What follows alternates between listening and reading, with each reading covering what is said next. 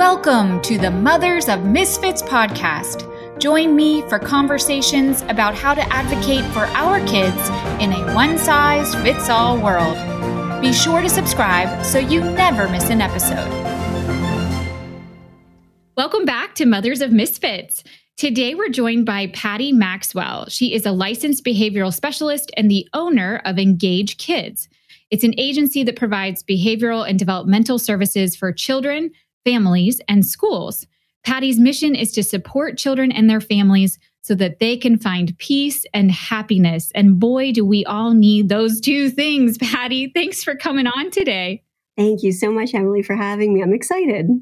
Me too. You've got so much knowledge and helpful tips to share with families. And we're going to focus a lot on families that have kids with IEPs and how that really was already difficult and has become even more difficult with COVID and the change of format with our schools.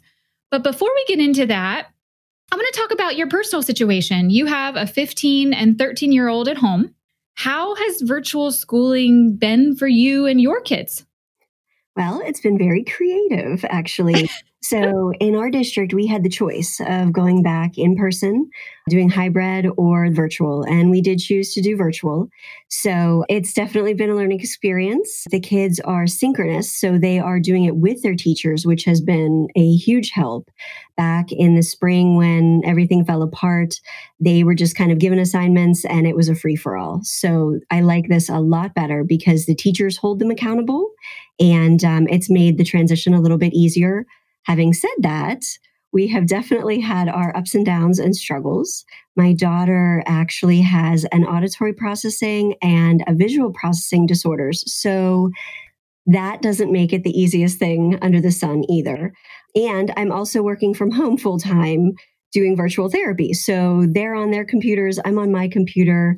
It gets a little chaotic, but we are getting through it just like everybody else. And we're figuring out all the bumps in the roads and trying to come up with different solutions to make them a little bit more successful. Yeah, we've definitely all had to become master multitaskers. And I know for a lot of us, that doesn't come naturally. So this is it's just stressful. But to your point, we're getting through. And I admire your optimism through it. Because I know you've said just even between your kids, as to be expected, they're not reacting the same to the changes and to this learning style. So that makes it even harder for parents where, one child might be thriving in the new normal. Another child might be really struggling. And, what do you do? How do you meet each child's needs? It's complicated. And to your point, we're still trying to do our jobs. And that's stressful. And that's wrought with change and new expectations. So there's definitely a lot of adjustment. And I would say we all need to give ourselves some extra grace these days because this is exhausting. I mean, it's an ongoing nonstop job, even with teenagers. It's been, difficult. I can't imagine for families that have school-age children that need a lot more support and help. I don't know how they're juggling everything all at the same time. Yeah, me neither. Speaking of other families of different age school kids, you work with a lot of families who have kids with IEPs. What are you hearing from those families in terms of their experience with hybrid or virtual schooling? I'm especially curious to know if the IEP has easily translated to this new format that most families have when it comes to schooling. Well, I think overall, the schools are really trying their best. There's a few bad apples out there or whatever, but I think that the teachers are struggling just like we are. Their parents, their grandparents, they're scared of COVID just like we are too. So I would like to kind of play devil's advocate for a second and say, the teachers are in general trying just as hard as the parents are. So I think it's very quick, or we're very quick to sometimes say, well, the teachers could be doing more or they should have done this. But again, they've never had to do this ever in their life. So everyone is struggling a little bit. So I think, like you said, the patience piece is huge. But in general, parents are frustrated with the school systems and especially with the kiddos with IEPs. Some IEPs are incredibly intensive. Some are just pretty mild. But I know even for my daughter's IEP, I've had to have multiple conversations with teachers and maybe not even what you might think. I actually had a teacher call me and say, what am I supposed to do with this IEP? It says things need to be read to her. I don't know how to make this happen. And I said, well, that's in there as a safety net. I said, I appreciate you reaching out to me. Let's have her take the exams just like all the other students, and we'll see what happens. And he was so thankful that I was so open-minded to it. And I was thankful that he reached out to me.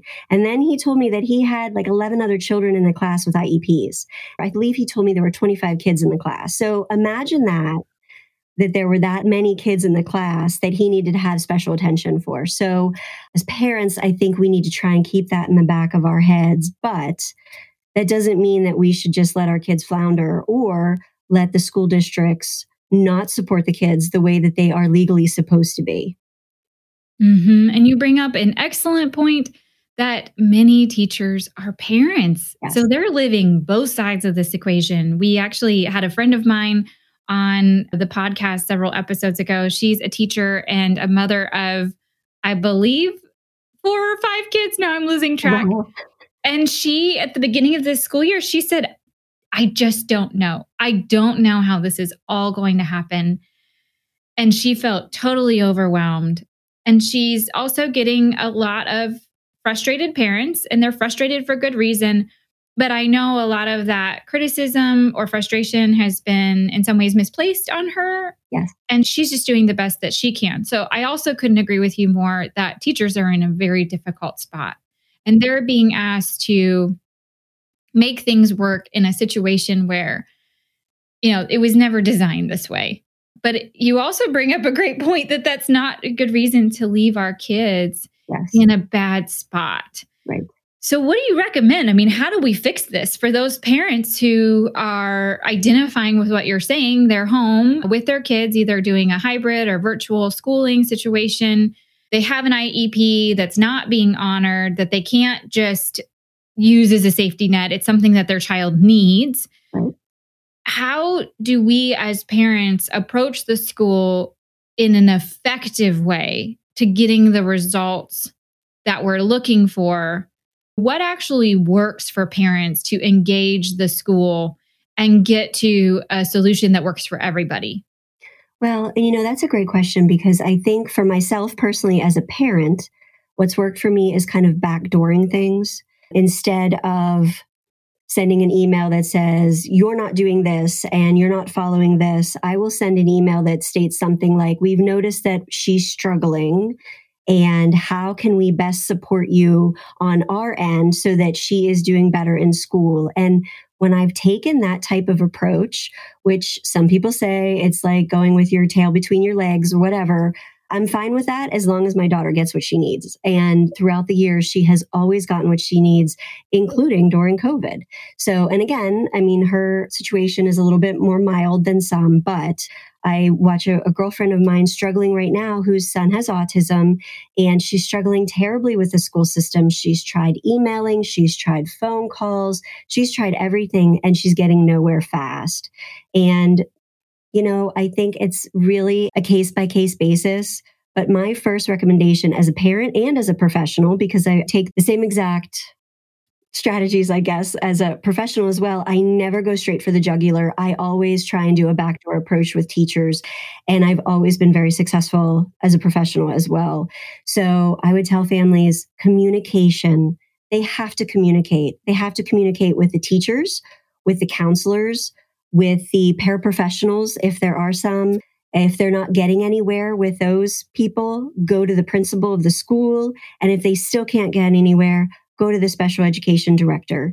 But again, if you go right for the jugular, you're not going to get very far. When you're that parent that is crying and whining and complaining and making a big stink, usually they kind of write you off. And again, everyone is struggling. Yeah, such a helpful reminder, because in the intensity of that, your emotions are high. Yes. This is about your child, and the mama bear comes out. You're just trying to get results and get results fast. And we can unintentionally basically shut down the other side, and then we hurt the situation even more. But I'm curious to know, in your opinion, is there a time for involving attorneys? I know you've worked with families that have chosen that route, but that seems like that might be the going for the jugular that you talked about. What are your thoughts on going to that level in terms of trying to work with the schools? I'm always open to consulting with an educational advocate or consulting with an educational lawyer. I think that there's no harm in that. But as soon as you open the door to them having access to the school districts, that kind of puts up a wall between you, your child, and the school. So if you're going to take that route, I think you really have to have had exhausted every single avenue possible. And again, in this time of COVID, everybody's emotions, like you said, are running high. Patients are like very hard to come by. And so when you are a full-time working parent from home, you have 2 or 3 kids running around, you can't get anywhere with the school. When you go to make that phone call, you're already going to be on the defensive.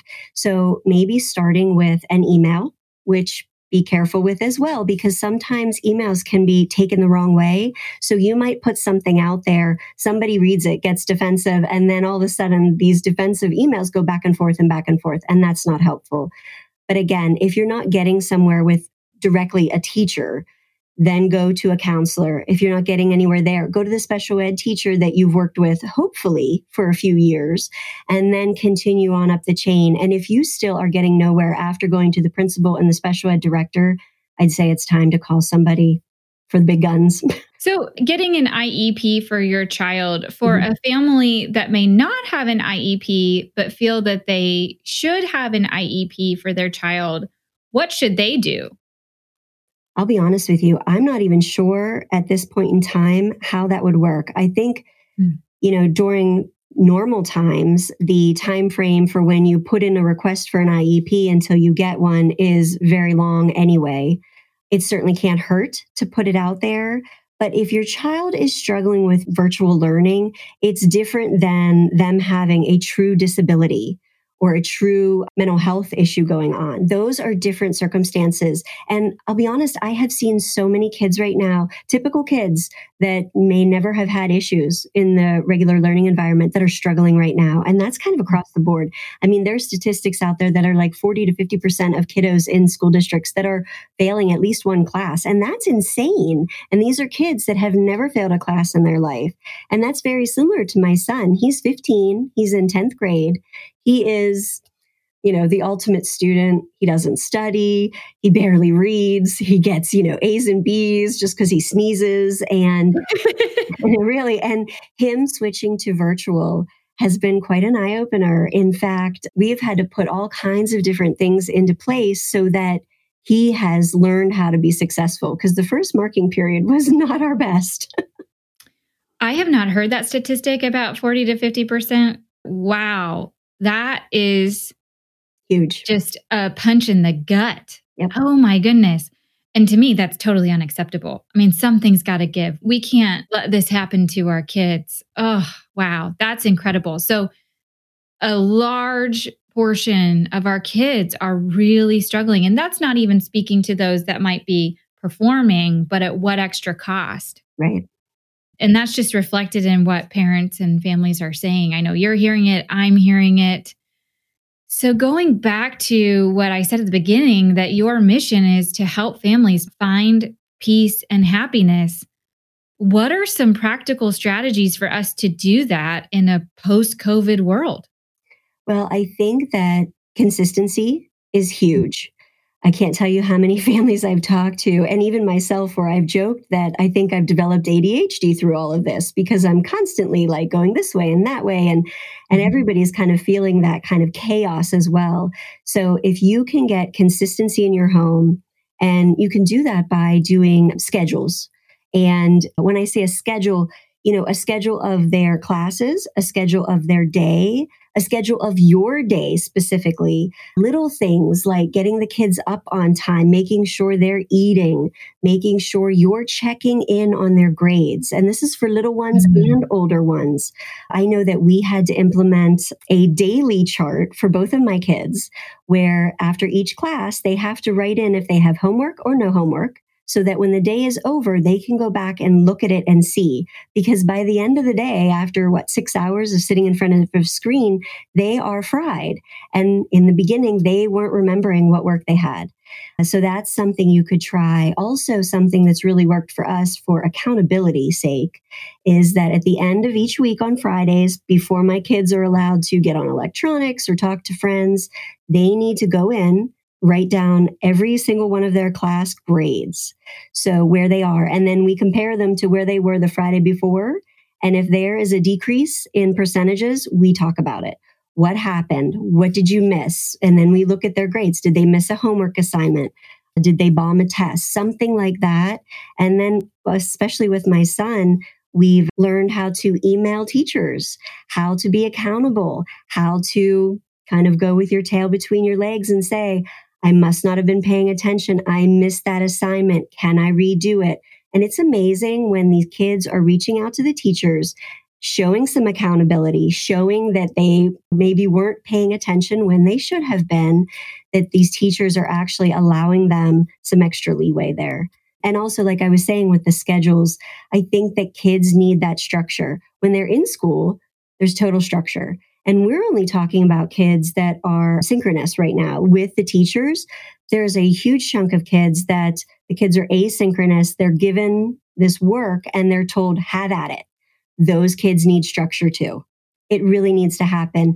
And the teachers are too overwhelmed to sit down and say, here, Joey, try doing this and try this. And that's actually very frustrating. And something I have run into with families is they'll say to me, well, why haven't the teachers come up with this? Why isn't the counselor suggesting this? And they're not, because they're overwhelmed also. Or maybe the communication hasn't been there enough with the parents and with the kids, so they don't even realize the type of struggles that are happening at home. Well, it puts it in perspective when you say that one teacher has 25 students and 11 of them have IEPs. Yes. I'm feeling much more sympathetic towards what that individual's going through. And how overwhelming that is. The other thing I keep hearing you say as a theme in this conversation is communication. Parents communicating with the school at all levels and roles that impact your child. Parents communicating with children. You're so right. We need to be checking into their progress and grades more than we're used to. Kids communicating with teachers. And I love that your son is actually learning some great life skills. That's wonderful. Not only the humility of asking for help and asking for some grace, but also just the great skills of writing a good email and communicating with an authority figure. That's going to translate well in several years down the road to communicating with a boss or a colleague. Absolutely. I love that that's a great blessing that's coming out of this, and maybe something he wouldn't have had the opportunity to learn otherwise. But I just keep coming back to that word communication and how that really seems to be the first answer, if not the best answer, in all of these issues that keep coming up for families. And you'd be surprised in all the work that I do, communication really is one of the key elements, because it's amazing how many families don't communicate, even in general within their own household. So communication is the skill that needs to be taught to kids. It needs to be a reminder for parents. There's always that joke of the wife saying, well, telling their husband, you didn't do this. Well, husband saying, well, you didn't tell me to.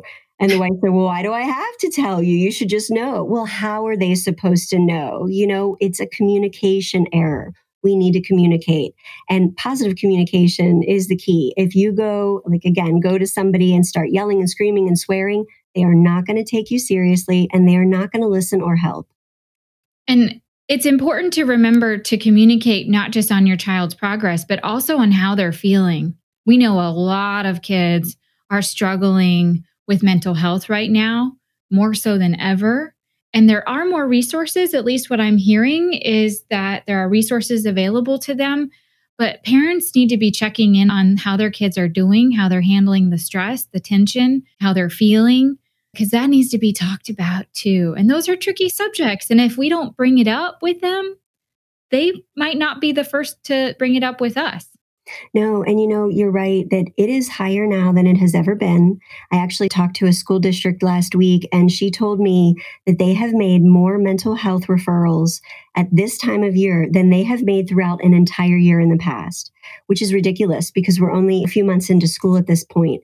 So communication with your child is super important also because, yes, there are other services out there, but they are struggling too. The mental health services right now, the wait lists are pretty phenomenal, and the therapists are overwhelmed, very much like the healthcare workers. So the best thing you can do for your child is to talk to them, ask them how they're feeling. And after sitting in front of my computer for 6 to 8 hours, the last thing I want to do is sit on the couch and talk about TikTok, because that's what my teenager wants to tell me about. But having that communication, listening, no blaming, no shaming, just listening to what they have to say is huge. Be there in their space with them. Turn your electronics off, shut your phone off. 10 minutes is huge for your teenager, for your little ones, all across the board, because the little ones are struggling just as much as the older ones. Everyone is struggling. Everyone really is. That's such an important reminder. 10 minutes. We can all do that. Even though it's crazy right now, we can all find 10 minutes. And being vulnerable with our kids too, that we are struggling right along with them, that we don't have all the answers. We don't have it all together right now. And that, we're working through it as well. And we're growing in these difficult experiences right alongside them. So, Patty, if folks want to get in touch with you, what's the best way for them to do that? You could visit my website at engagekids.com. I do have a newsletter that goes out every month, and I'm also doing some different kind of trainings, one specifically on autism that's going to be starting in January, and it goes for the next 6 months. It's through Family Links Training Institute. I'll have to check that out. We'll make sure to put links to all of that on your episode page. As a reminder to everyone listening, we feature every guest on their very own episode page on mothersofmisfits.com. And then we also go a little deeper dive into their personal and professional life on our newsletters. So you can sign up to receive those. They're called Episode Insiders, also at mothersofmisfits.com. You're missing out if you don't get that. So be sure to sign up. Patty, thank you so much for your time, your wisdom today, and that incredibly important reminder that communication is key. Oh, thank you, Emily. I really appreciate being on here. And I hope that this helps some families out a little bit. And, hang in there. The struggle is real, but we will all eventually get through it and be better off in the long run, too. Thanks for joining us for this episode of the Mothers of Misfits podcast. Make sure to subscribe so you never miss an episode. We also invite you to visit us at mothersofmisfits.com.